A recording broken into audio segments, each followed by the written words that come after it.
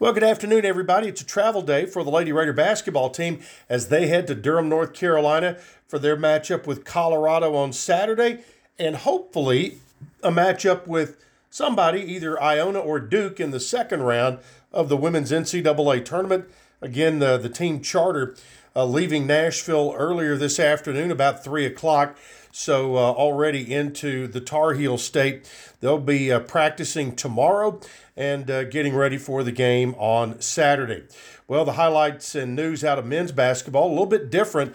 While Middle Tennessee was one of only two teams in all of college basketball and over 350 teams last year that did not gain or lose anyone through the transfer portal, they're going to do both this year.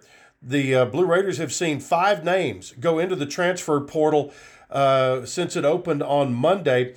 Eli Lawrence is the most, it's the biggest loss, I would say. As a junior this year, he averaged 12.2 points per game and was really a leader on the ball club. He will be able to go somewhere as a graduate transfer and could demand a hefty NIL package.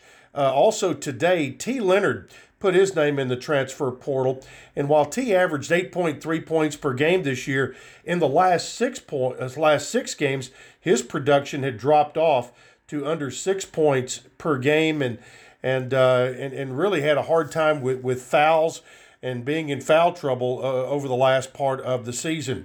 Also yesterday, 3 other names went in the transfer portal. Tyler Millen, who averaged 4 points a game this year, but during the last 7 games that the team played, he only scored 4 total points and was inactive for 2 games. Christian Fussell had averaged 1.6 points per game. He's going into the transfer portal, but had only seen action in 1 game since January 7th.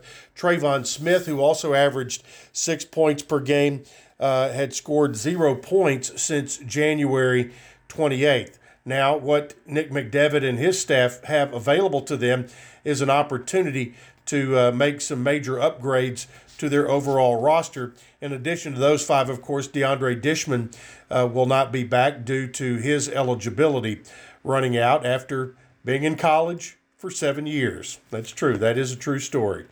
Okay, let's turn to baseball last night. A little bit chilly last night, but Middle Tennessee's bats were hot. Gabe Jennings didn't receive the memo about the weather. Instead, having started each game in 2023 at the hot corner, he went 4 for 5 with 6 RBIs and a pair of doubles as Middle Tennessee beat Tennessee Tech 11-3 in the Borough.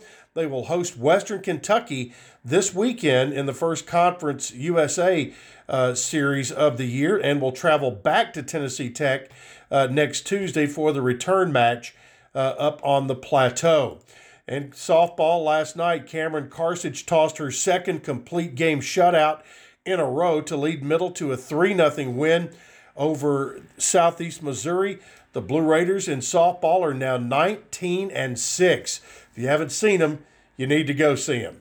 All right, men's tennis. They'll have one of those crazy Jimmy Borendame afternoons coming up this Friday afternoon when the Blue Raiders will host Dartmouth at 1 o'clock and North Alabama at 5, all out at the Adams Tennis Complex. Get loud out there. They like it that way. Women's tennis is on the road.